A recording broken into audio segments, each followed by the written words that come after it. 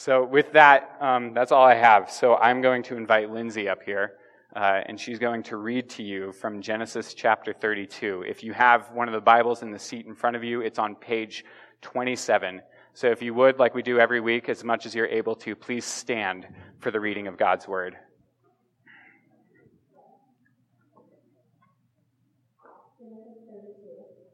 Jacob went on his way, and the angels of God met him. And when Jacob saw them, he said, "This is God's camp." So he called the name of that place Mahanaim. And Jacob sent messengers before him to Esau his brother in the land of Seir, the country of Edom, instructing them, "Thus you shall say to my lord Esau, Thus says your servant Jacob, I have sojourned with Laban and stayed until now. I have oxen, donkeys, flocks, male servants, and female servants. I have sent to tell my lord, in order that I may find favor in your sight." And the messengers returned to Jacob, saying, "We come to your brother Esau, and he is coming to meet you. And there are 400 men with them." Then Jacob was greatly afraid and distressed.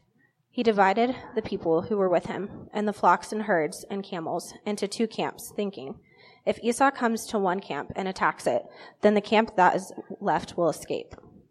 And Jacob said, "O God of my father Abraham, and God of my father Isaac, O Lord, who said to me, Return to your country and to your kindred, that I may do you good. I am not worthy of the least of all the deeds of steadfast love and all the faithfulness that you have shown to your servant. For with only my staff I crossed this Jordan, and now I have become 2 camps. Please deliver me from the hand of my brother, from the hand of Esau, for I fear him, that he may come and attack me, the mothers with the children. But you said, I will surely do you good, and make your offspring as the sand of the sea, which cannot be numbered for multitude." So he stayed there that night, and from what he had with him he took a present for his brother Esau, 200 female goats and 20 male goats, 200 ewes and 20 rams, 30 milking camels and their calves, 40 cows and 10 bulls, 20 female donkeys and 10 male donkeys. These he handed over to his servants. Every drove by itself, and said to his servants, "Pass on ahead of me, and put a space between drove by drove." He instructed the first, "When Esau my brother meets you and asks you, 'To whom do you belong? Where are you going? And who are these ahead of you?' Then you shall say, 'They belong to your servant Jacob. They are a present sent to my lord Esau, and moreover, he is behind us.'" He likewise instructed the second and the third, and all who followed the droves. "You shall say the same thing to Esau when you find him. And you shall say, 'Moreover, your servant Jacob is behind us.' For he thought, I may appease him with the present that goes ahead of me, and afterward I shall see his face. Perhaps he will accept me." So the present passed on ahead of him, and he himself stayed that night in the camp. The same night he arose, and took his 2 wives, his 2 female servants, and his 11 children, and crossed the ford of the Jabbok. He took them and sent them across the stream and everything else that he had. And Jacob was left alone, and a man wrestled with him until the breaking of the day. When the man saw that he did not prevail against Jacob, he touched his hip socket, and Jacob's hip was put out of joint as he wrestled with him. Then he said, "Let me go, for the day has broken." But Jacob said, "I will not let you go unless you bless me." And he said to him, "What is your name?" And he said, "Jacob." Then he said, Your name shall no longer be called Jacob, but Israel, for you have striven with God and with men and prevailed." Then Jacob asked him, "Please tell me your name." But he said, "Why is it that you ask my name?" And there he blessed them. So Jacob called the name of the place Peniel, saying, "For I have seen God face to face, and yet my life has been delivered." The sun rose upon him as he passed Peniel, limping because of his hip. Therefore, to this day, the people of Israel do not eat the sinew of the thigh that is on the hip socket, because he touched the socket of Jacob's hip on the sinew of the thigh. This is the word of the Lord. Let's pray.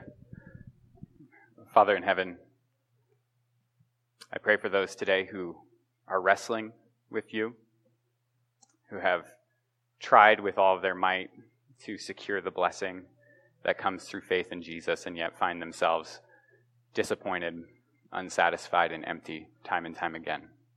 I ask that today you fill our cups with the joy of the Lord. I pray that you help us to see your face in the preaching of your gospel. I pray that you lift our heads and help us to understand that you are God and there is no other. And I would simply ask, I just sense my own nerves today, a desire to have honor and blessing from other people, and that's just not where it's going to be found. So please humble my heart before you, first and foremost. Receive this message first as an act of sacrifice and worship to you. And then through that gift, would you please bless my listeners with a sense of your glory, your power, your might, your worth, your love. Would you do these things for us, for we ask in Jesus' name. Amen. All right, you guys can have a seat. Okay, let's start here with a show of hands. Who of you has been confused by this passage before? Just go ahead and raise them up. Okay, go ahead and keep them up if you're still confused by the passage. Okay, good on you all for keeping your hands up and being honest. Shame on the rest of you for lying. It was the great reformer Martin Luther who said about this passage in Genesis 32 that it is one of the most obscure in all of the Old Testament, which, if we're being honest, is quite a thing to say about the Old Testament. A lot of obscure stories in there.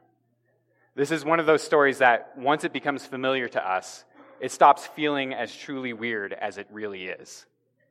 You know, I had the privilege last week of sitting with a friend who's relatively new to the Bible, and when Aaron had finished reading Genesis 29, if you remember the story of how good old Uncle Laban went ahead and switched out his ugly daughter for his beautiful daughter so that Jacob would marry her, he turns to me at the end of the reading, and it's just basically like, what the heck? And here's the beautiful thing about that. That's how you're supposed to react to that story. Similarly, when we read this passage today, it's actually designed to get us to start asking questions. It's designed to force us to reread it and to reread the entire story surrounding it. And then from there, to reread the whole entire book of Genesis once again. And then ultimately, to reread our own lives in the light of this story. So here's what I'm going to argue today. That the key to understanding Jacob's life emerges from this wrestling match. The key to understanding Jacob's life emerges from seeing his interaction with God here. And here's the thing I want you to walk away with from today. God's grace is enough. God's grace is enough. Pretty simple, right? Like I was kind of ashamed of making that the main point of this sermon, but here's why I'm ashamed of that. I don't actually believe it. And I think if you're honest with yourself, you don't always believe that either. And so we will see how God's grace is enough in 4 aspects of this story today. We see it in Jacob's solitude, in his wrestling, in his weakness, and in his blessing. Those are the 4 points you'll have on your bulletin. God's grace is enough in Jacob's solitude, his wrestling, his weakness, and his blessing. So for those of you who are keen observers of bulletins, you'll notice that we're actually preaching all the way from like the middle point of Genesis chapter 30 through Genesis 33. But here's what I'm going to do here. Here's how all this is going to work. This wrestling match is going to provide us with plenty of opportunities to look backwards and forwards on Jacob's life. So as I tell this story, we're going to hit on chapters 30 and 31 as though they were flashbacks. And so I guess just hang in there with me, because it's either a really great idea or a really bad idea, and I don't feel like there's a lot of middle ground in between. But here's the thing we can rest assured about. Regardless of that, God's grace is enough. Okay, so everyone with me? We're good? All right, let's get started. Part 1, God's grace is enough in Jacob's solitude. In Genesis chapter 32, verses 22 through 23, it's in the dark of the night that Jacob takes his wives, his female servants, who we learned last week are his baby mamas, and his children, and he sends them over to the other side of the river Jabbok. Then we see that Jacob, all of a sudden, is left alone. And been a long time, maybe years, honestly, since Jacob had truly been alone like this. Chapter 32 began with Jacob's return to the promised land. When he returned in verses 1 and 2, he's greeted by an encampment of angels, an army of heavenly beings. This is good news for Jacob because we read in verses 3 through 6 that when he sends some messengers to go check in and see how his brother Esau is doing, he finds out that Esau is coming at him with a horde of 400 men. It's a small militia.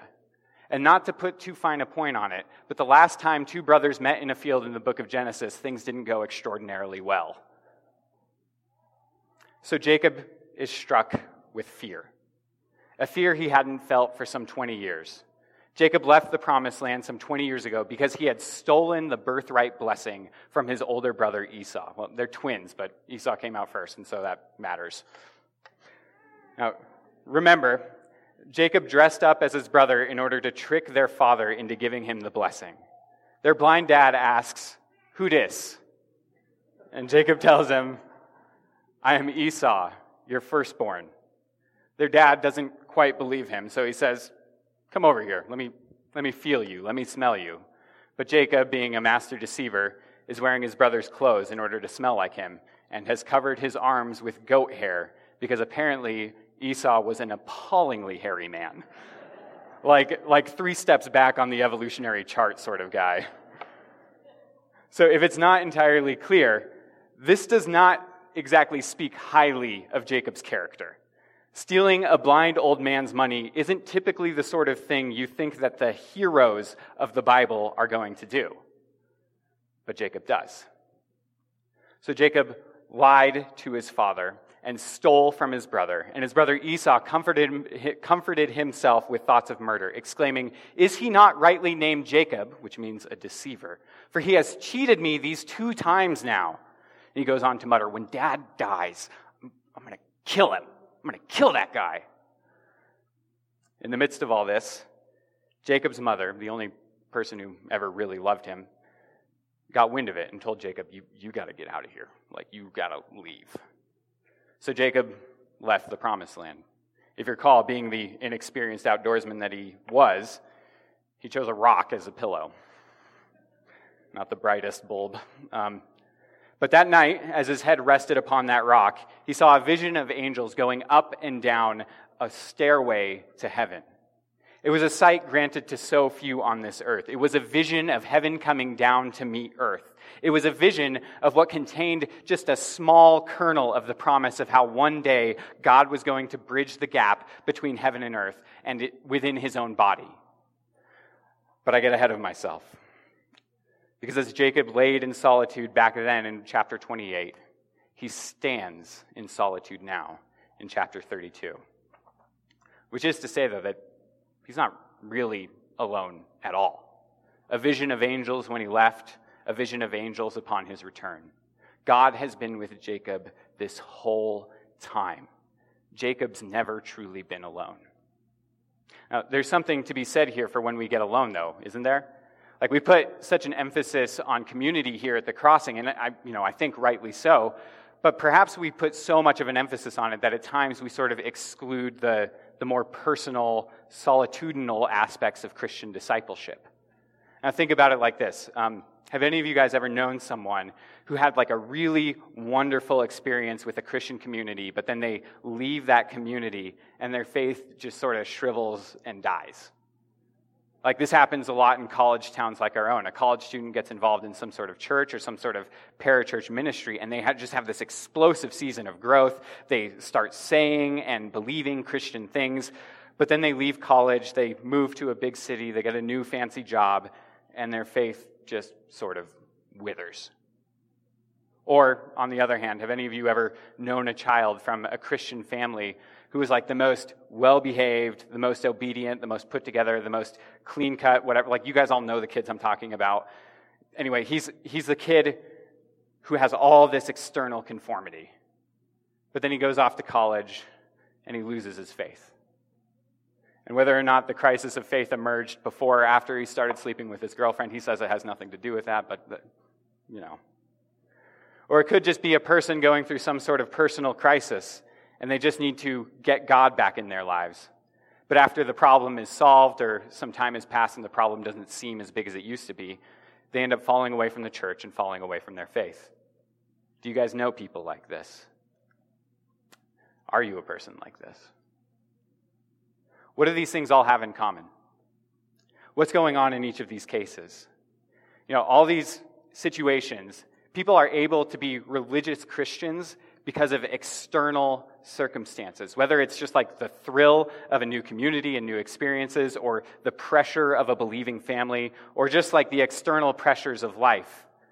In each case, it's external, it's circumstantial, it's social. It hasn't been made personal. So let me be clear here, though. Like, God does use college ministries, and he uses wonderful experiences within Christian community to draw people to himself. And God uses faithful families to draw children to himself. Praise God for that. And God uses personal crises to draw people to himself. These are all things that happen. I mean, for crying out loud, isn't that exactly what Jacob is experiencing right now? But here's the point. Your relationship with God has to be personal. And what you do with your solitude is a good indication of just how personal it is. And trust me, like, as someone who, like, honestly struggles a lot to maintain a consistent prayer life, like, this idea convicts me as much as it convicts anybody in this room. But it was the Archbishop William Temple who said this: your religion is what you do with your solitude. And it was listening to Tim Keller talk about this that helped me understand it. Now, picture this. Imagine you're standing at a bus stop with nothing else to do. Like, you dropped your phone in a toilet, so you're not checking that at all, because that'd be gross. What do you think about? What are you thinking about to comfort yourself in your boredom? Do you think about your job, how you can make more money? Do you think about your bank account, how you need more money in there? Do you think about that guy or that girl that you're interested in? Do you think about the other people praising you for a job well done at work? Or do you think about all the things you're missing out on Instagram and all the likes and doodads that the youths are into? What do you comfort yourself with? Because whatever your mind goes to, and Aaron talked about this at length last week, but whatever your mind goes to, at least in this case, these are like little mini functional saviors. It's not like the full-blown thing that you're going to rest your identity on and rest your ultimate hope on, but they're the sort of things that fill your mind with just like little snacks when you could be just eating from the banquet of God's table. Like, you end up starving your soul of the one thing that will truly satisfy it when you think about these things, and that one thing that will satisfy it is God himself. And so in truth, if you are a Christian, in the midst of your private thoughts, the grace of God is enough for you. The things you are anxious about, God's grace is enough to provide for you. In the midst of your loneliness, God's grace is enough for you. In the midst of whatever occupies your solitary mind, however big or small, however good or bad, God's tender grace is enough for you, as we will see in Jacob's life. But understandably, and for anyone who's ever interacted with God, you get this. Interacting with God is not always comfortable. And Jacob learns that in rather dramatic fashion, so we move to our second point. God's grace is enough in Jacob's wrestling. So Jacob's time of solitude is short-lived because before verse 24 even ends, out of nowhere comes this man who just starts to wrestle with him. Now, I'm not sure if any of you were high school wrestlers, or anything like that. I wasn't. The closest I ever came was when I was roommates with my buddy Nick, who happens to be the Kenyon's son-in-law. Are the Kenyons here today? That's too bad. They should really know this story. So Nick always treated me like a brother, which is to say he treated me like a little brother. On more occasions than I care to admit, he'd just come after me and we'd play this game that he liked to call Breathe My Breath. So he would breathe in my face, and I would do everything in my power to avoid it. So pretty solid strategy for him was to try and pin me down, kind of incapacitate my arms and my legs, and then just breathe on me. This game got much harder, by the way, when he'd been trained as a deputy within the county jail. So don't judge. We were young, like mid to late-ish 20s. But here's the point. Wrestling is exhausting. It's especially exhausting when you're not breathing, but even without that, it's exhausting. It's not like other exercises because you're not working a specific muscle group. You're working all of them as hard as you can, all at the same time. And even like a little 5-minute match will leave you exhausted and sore the next day. And here, Jacob, he's like almost 100 years old, and it says in verse 24, he wrestled until daybreak. I mean, my goodness. So what's going on here? At some level, God is teaching Jacob, not at some level, at a very personal level, God is teaching Jacob a lesson. He's teaching Jacob something about himself. Here's the thing about wrestling. It's the exact opposite of dancing. When you dance, if you know how, like your moves with your partner complement each other. You move with one another. But when you're wrestling, it's the exact opposite. You're trying to oppose every move of your opponent. And when you're wrestling, you're not necessarily trying to overpower the person. You're manipulating the other person's body to try and find some sort of strategic advantage. You're trying to manipulate the other person with all of your strength. And isn't this just typical of Jacob's life? I mean, for crying out loud, the guy was wrestling Esau in the womb. He went from there to spend a whole life wrestling for the affections of a father who loved his brother more. And if you don't think that had an impact on Jacob's life, you know nothing about humanity. Wrestling after wrestling, manipulation after manipulation. He manipulated his hungry brother and convinced him to give up his birthright inheritance for a bowl of soup. He manipulated his father by pretending to be Esau to get the blessing. And when he meets Laban, he finally finds a wrestler in his own weight class. Laban manipulates him into marrying his undesirable daughter. Now, we all know Laban is not going to win any Father of the Year contests, but he does beat Jacob in this match. And now Leah is someone else's financial burden. Not to be outdone, Jacob, after serving Laban for 14 years in order to marry his 2 daughters, back in Genesis chapter 30, verses 25 through 43, Jacob he's ready to get out from underneath his uncle's thumb. So he gives Laban a deal that Laban can't refuse.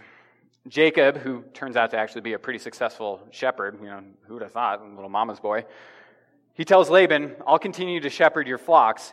You just give me all the multicolored ones, all the spotted, striped, mottled, whatever. This has an advantage for Laban because these multicolored sheep and goats are always like the smallest proportion of the flock. So he'd be paying Jacob like 1/10 of what he'd be paying any other servant. And it had an advantage for Jacob because Jacob would be able to get one over on manipulative Laban because Laban wouldn't be able to say, oh, you're stealing from my flock or anything like that. So it has that advantage for Jacob. But like a professional wrestler, Laban uses his special move. He removes all the multicolored animals from Jacob's flock and gives them to his sons. So again, not to be outdone, Jacob sets about trying to wrestle and manipulate nature itself. In chapter 30, verse 37, all the way out to the end of the chapter, you have this story that honestly just raises the eyes of a lot of skeptics. So let's just dive into it for a moment. This is a little like apologetic sort of thing, I guess. Jacob takes these sticks, okay, and he strips off the bark in such a way that they have these stripes on them and puts them in front of breeding animals. So what Jacob is doing here is he's engaging in a commonly held superstition in the ancient Near East. That somehow by showing like this striped stick to these animals who are doing their thing, it'll somehow leave an impression on that embryo. Now remember, these are pre-scientific people, and if we're honest, like the Bible is a pre-scientific book, because today we understand that this idea is like totally ridiculous, right?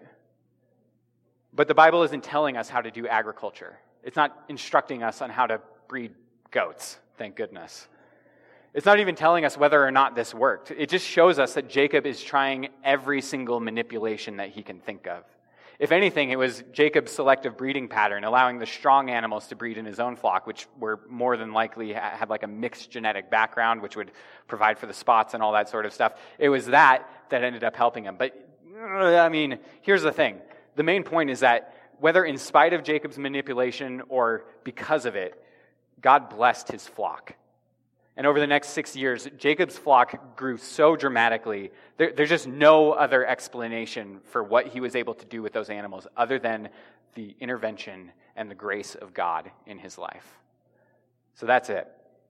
So with his newly acquired wealth, Jacob has a visitation from God in chapter 31, verses 6 through 13, and he's instructed to go back home. So what does he do? He gets a word from God, and he tries to manipulate another situation. As chapter 31 continues, Jacob waits until it's time for Laban to shear his flock before he makes his exodus from Mesopotamia. So as we're all aware here, the shearing process is quite involved, isn't it? You know, it's like you get all your sheep and you start shearing them, and for days on it. None of us do that. It's okay.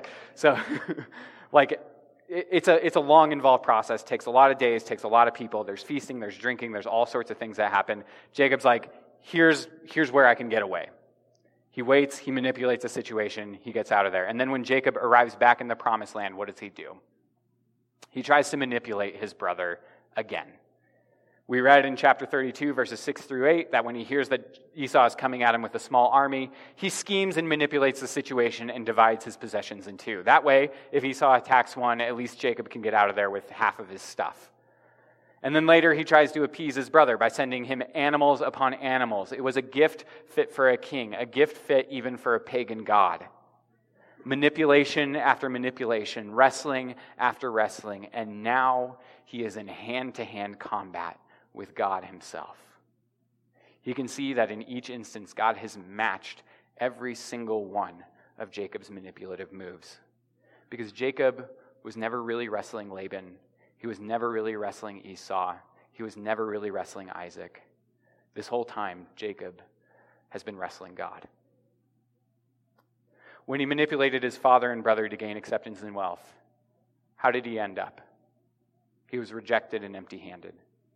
We read in his prayer in chapter 32, verse 10, that when he left the promised land, he says, "For with only my staff I crossed the Jordan." So Jacob, at 70 years old, what does he have to show for it? A stick. Not super impressive. Those are free. Like, you can get them anywhere. You know? He wrestles for love. He sees Rachel and tells himself, if I can just have her, everything will be better. But when he wakes up with Leah in the morning, you can imagine his sense of disappointment. And someone somewhere reimagined that next morning, saying this. Jacob wakes up. Leah? What are you doing here? Did I not call out in the darkness of the night, "O Rachel, my Rachel? Why have you deceived me?" To which Leah could aptly reply, "Did not your father call out in the darkness of his own blindness, 'O Esau, my Esau'? Why did you deceive him?" The poetic justice of God in Jacob's life is truly astounding, and there are many more instances of it in these few chapters. But for the sake of time, I'm just going to encourage you guys to read that on your own. What we see is that in spite of Jacob's manipulation, in spite of his scheming, in spite of his wrestling, God's grace was enough for Jacob the whole time. Jacob was blessed by God even in the midst of his wrestling against him. And so before we move on to the blessing, though, I just want to ask the question, why do you think God let things go to such an extent in Jacob's life? Like, why do things this way? Why wrestle with him throughout the night? And for that matter, why let him scheme and manipulate and fail and fall on his face throughout his entire life? Why do those things? Couldn't God have just told him very early on, like, listen, Jacob, I'm going to save both of us a lot of time right now. My grace is enough for you. You'll be fine. You don't need to wrestle. You don't need to do these things to secure the blessing. I got you. Why does God go through all this trouble? Why does he do this in such a convoluted and complicated way?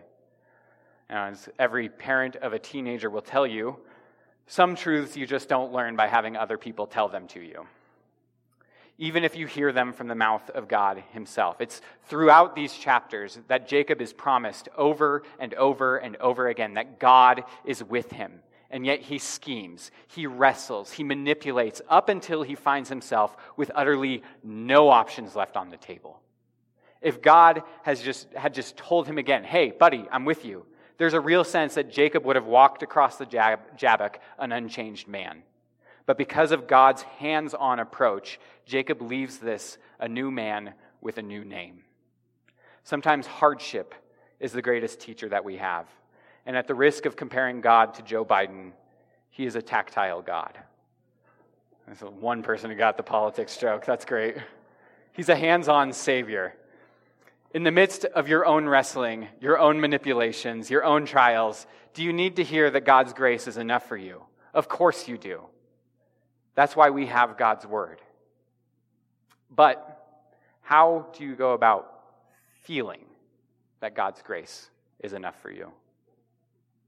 The great hymn tells us, "O joy that seekest me through pain, I cannot close my heart to thee. I trace the rainbow through the rain, and feel the promise is not vain. That morn shall tearless be." And as Jacob wrestles through the night, as his own morning is about to break, he's confronted with his own weakness. And so we move to our third point. God's grace is enough in Jacob's weakness. Chapter 32, verse 25. When the man saw that he did not prevail against Jacob, he touched his hip socket, and Jacob's hip was put out of joint as he wrestled with him. Now, it's a little interesting here. Jacob has been wrestling with this guy all night and has nearly drawn him to a standstill. And then what happens? The guy touches his hip. In my house, we have boops and we have bonks. A bonk is a major fall, like something that causes some damage. Something like what happened the other week when Emmy was chasing a bunch of bubbles that my wife was blowing for her. And then she tripped on part of the patio, went face first into the cement, bonks her face, is a little scraped up, a little bloodied by it. That's a bonk. But a boop is what Emmy does to me when she's trying to avoid sleep. She'll look up at me as I'm holding her in my arms, touch my nose, and go, boop. Boop, Dad. That last part was mostly for my wife. So the Hebrew word in this passage here that we translate as touch is actually, that's the right word. He touched his hip socket. He touched his thigh. God booped Jacob's thigh. And suddenly, the whole thing is out of joint. So what do you think Jacob realizes at this point? This guy's been holding back. This guy has incredible power. This guy must be God himself in human form. You'll realize that in wrestling today, we categorize people by their weight class. I've tried to wrestle Tyler Dell, who actually has some wrestling experience. Guess who wins that match easily every single time? Tyler does. I'm just grateful he doesn't make me breathe his breath. So let me ask you something. What weight class would you put God in? God is letting Jacob wrestle him to a standstill. God is willingly restraining himself and making himself weak in order to show Jacob his own weakness. Jacob has been running from his weakness his whole life. He was the homebody. His brother was the skilled hunter. He left home in a financially weak status. Jacob had a weaker mind than Laban. Laban got one over on him time and time and time again. Jacob was weak in the midst of family conflict and just rolled over when his wives and girlfriends fought among themselves. And as he leaves Uncle Laban and approaches brother Esau, he's confronted once again with his relative weakness in the face of the 400-man militia. He's used every bit of cunning, every bit of manipulation, every bit of strength that he has, and it's still not enough. He has no other options besides owning his own weakness. At some level, Jacob knew this, right? Like God was graciously bringing him to this standstill his whole life. If you read the words of Jacob throughout chapters 30 through 33, what you'll see is a man marked by an increasing sense of humility, an increasing sense of his own weakness, and an increasing sense of his dependence on the grace of God.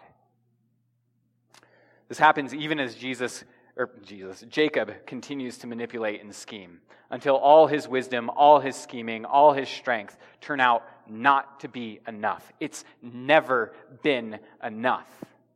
And so his hip is thrown out of joint, and his hip will become this perpetual reminder to him and his descendants that when you have a real interaction with God, you leave having learned how weak you are. You leave with your pride shattered. You leave with your strength defeated. You leave with your heart changed. You leave with a limp. But when Jacob recognizes his own weakness, what does he do then? He holds on. He holds on to God with all the strength that his weakened body can provide.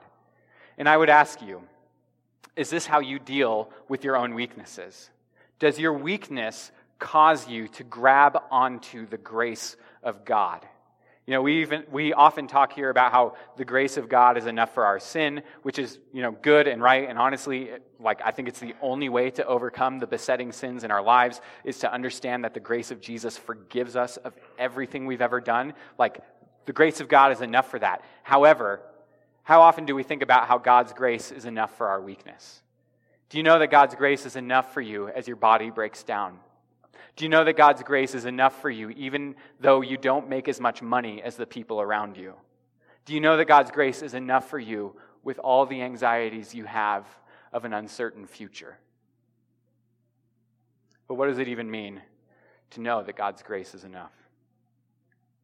The story's told of a young religious man, smarter than all his peers, miles ahead of all of them in terms of his own moral performance, well respected by everybody in his religious community, and yet, through his own egotistical pride in his religious strengths, he found himself officiating the mob-led murder of an innocent man. As the Apostle Paul stood over the body of Stephen, the first Christian martyr, he saw Stephen's face light up as he looked into the heavens and saw King Jesus standing at the right hand of God. One can't help but think that Paul must have been confronting the weakness of his religious accolades for the very first time. He'd spent his whole life mastering the Jewish faith, memorizing the Hebrew Scriptures, and yet this worthless member of a crucified Messiah cult stood in front of the crowds and expounded the whole story of the Bible and showed how it all pointed to Jesus with a power and an authority and a grace that Paul had never experienced. One can imagine Paul's bitter jealousy, and as he left to go arrest and persecute other members of this cult, he's confronted by the risen Jesus and told how much he himself is going to suffer now in order to bring the gospel to this fallen world. In Christ, Paul would be made weak. In fact, in contemplating these weaknesses later on in his life, Paul called them a thorn in his flesh in 2 Corinthians chapter 12. It says he asked Jesus to take this thorn away from him. He wrestled with Jesus time and time again because of this weakness. And the Lord told him, "My grace is sufficient. My grace is enough for you. For my power is made perfect in weakness." Thus, Paul would boast all the more gladly in his weaknesses, so that the power of Christ might rest upon him. Indeed, he said, "For the sake of Christ, I am content with weaknesses, insults, hardships, persecutions, and calamities. For when I am weak, then I am strong." So have you learned how to hold on to God in the midst of your weaknesses, your trials, your temptations?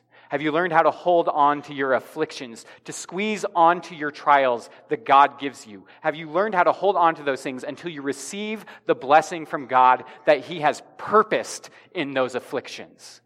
Have you ever thought about your weaknesses like that? Have you ever squeezed a weakness in order to get a blessing? Jacob was just learning to. And I know I'm trying to. The Lord never lays more on us, George Mueller says, in the way of chastisement than the state of our heart makes needful, so that while He smites on the one hand, He supports with the other. And so we move to our fourth point. God's grace is Jacob's blessing. So Jacob latches onto the one who just afflicted him. And in verse 26, we read that the God-man said to him, "Let me go, for the day is broken." But Jacob said, "I will not let you go unless you bless me."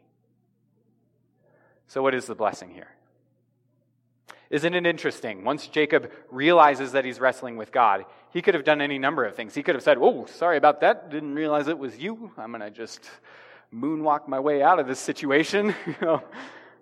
Or, honestly, with daybreak upon them, a sane person would have realized that they're about to see God's face and would have reacted something like, let me go, I don't want to die." I should say any sane, unregenerate person would say that. Because in a very epic portion of Scripture later on, God tells Moses, you cannot, notice here, you cannot, not you shall not you must not, you cannot see my face.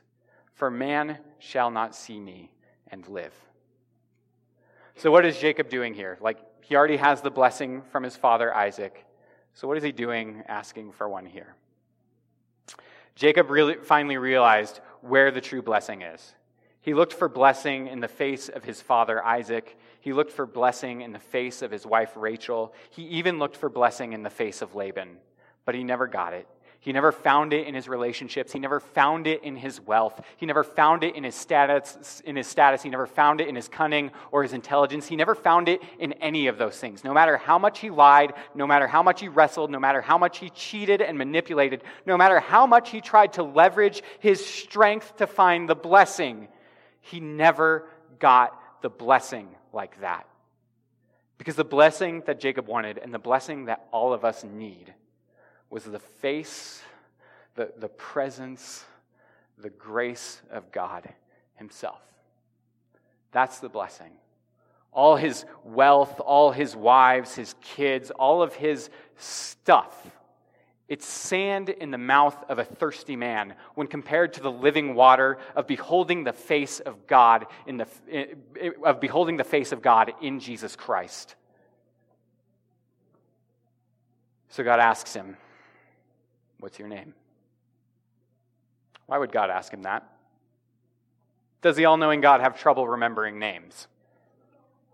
Or could it be because the last time that Jacob went looking for a blessing, his blind father Isaac turned to him and said, "Who are you?" And what did Jacob say? "I am Esau." So Jacob asks for the blessing, and God asks him, "What's your name?" And Jacob gets it. He says, "My name is Jacob." He's confronted by God after exhausting all of his last efforts, after all of his cunning and all of his manipulation, after all these years of pretending to be something that he is not. He confesses, "I am Jacob. I am a deceiver. I am a trickster.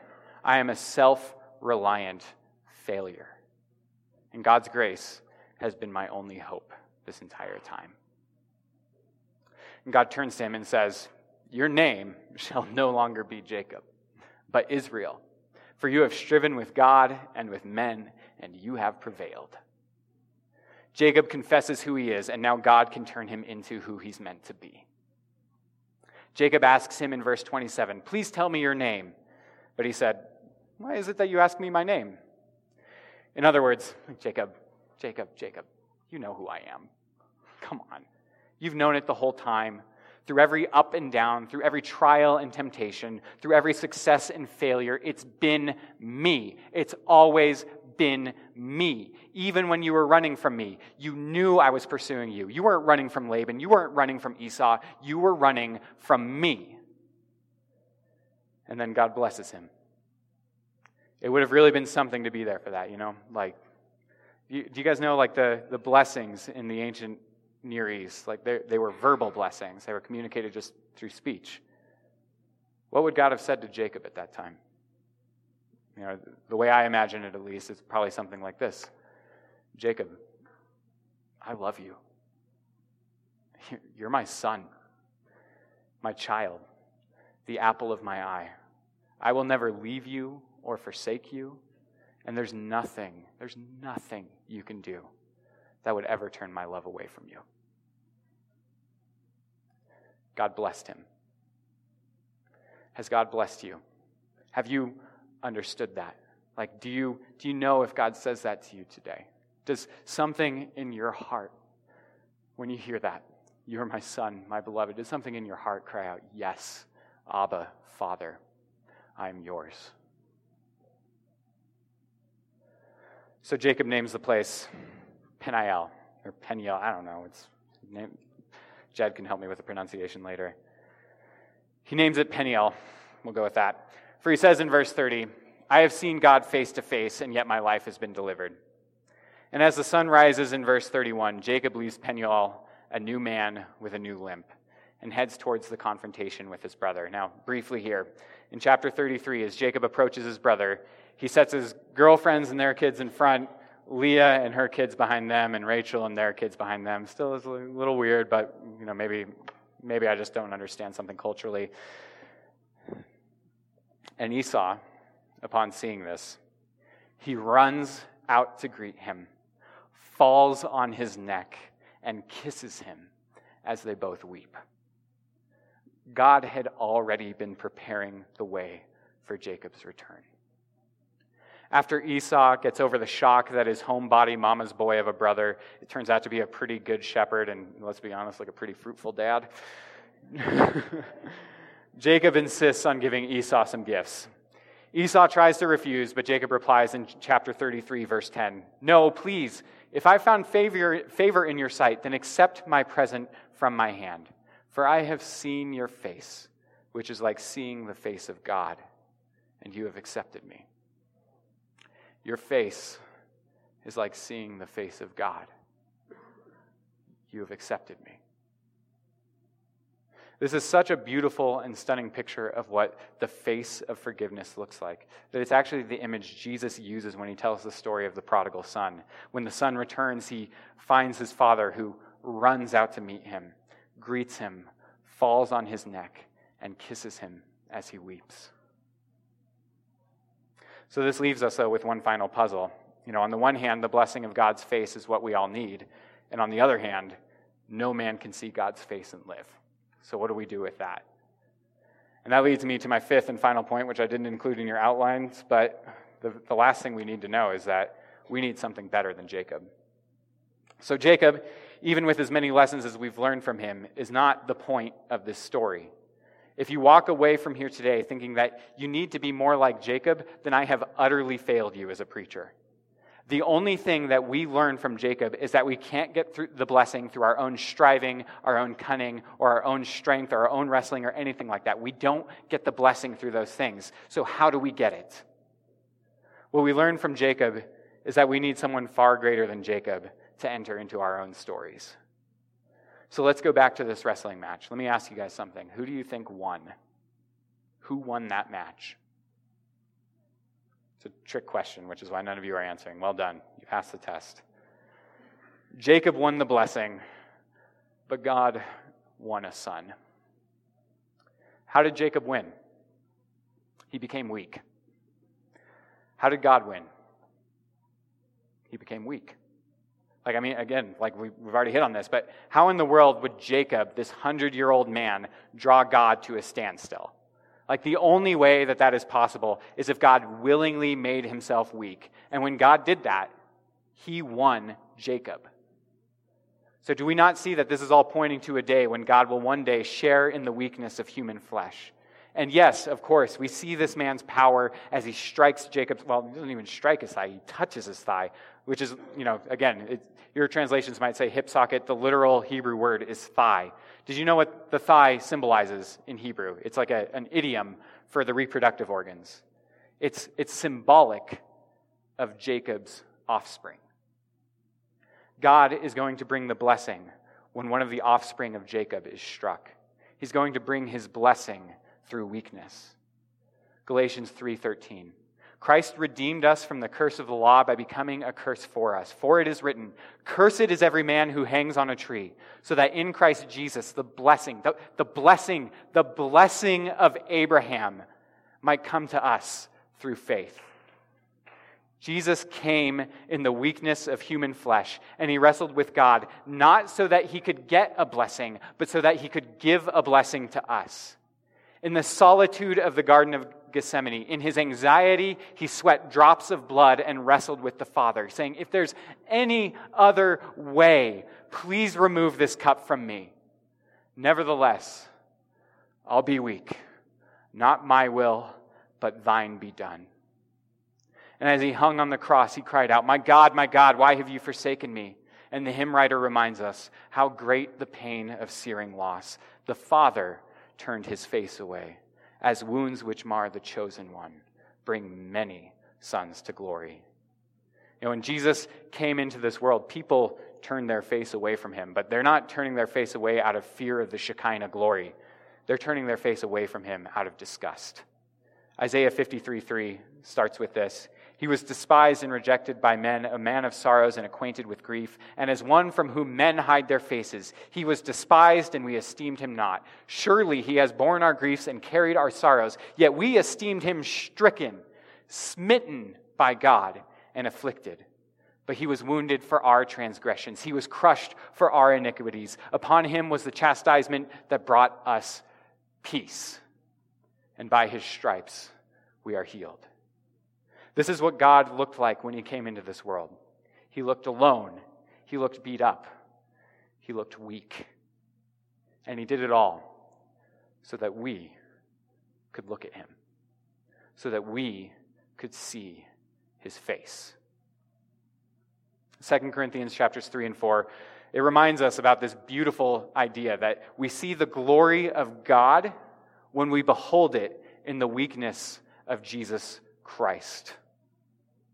For God chose the weak things of the world in order to shame the strong. And that's how God wins. He uses his weakness to overcome the powers of this world. He uses his weakness to overcome our own wrestling hearts. Jesus experienced the infinite solitude so that we could experience the infinite presence of God. Jesus wrestled with God so that even when we wrestle, we can rest in his grace. Even though we deserve the curse of death and hell, Jesus gives us the blessing of joy, peace, satisfaction, and eternal life. Jesus walked this earth with a limp of weakness so that we could walk in the power of God. And Jesus did all this to show us that God's grace is enough. So we skipped over a lot of these chapters today. And so what I want to do as I close here is just to encourage you to go back over these passages, maybe today, maybe tomorrow, maybe sometime this week, and reread Jacob's life. And while you're at it, you might as well reread the book of Genesis. And while you're doing that, maybe go ahead and reread your own life. It's what God invites us to do with his book. It's what he invites us to do with our own trials and tribulations, our own successes and failures, our own strengths and weaknesses. Will you reread all of this, all of your life, all of this book, in the light of God's victory through weakness? And will you see that God's grace is enough for you? Pray with me. Our Father in heaven, we stand amazed at your glory through weakness. We are humbled. All of our wrestling, all of our striving, all of our strength, that's not what gets us to you. It is your weakness that brings us into your presence. And so I pray that inasmuch as the truth of your word was preached today, that we all will see the face of Jesus Christ. For we ask it in his name. Amen.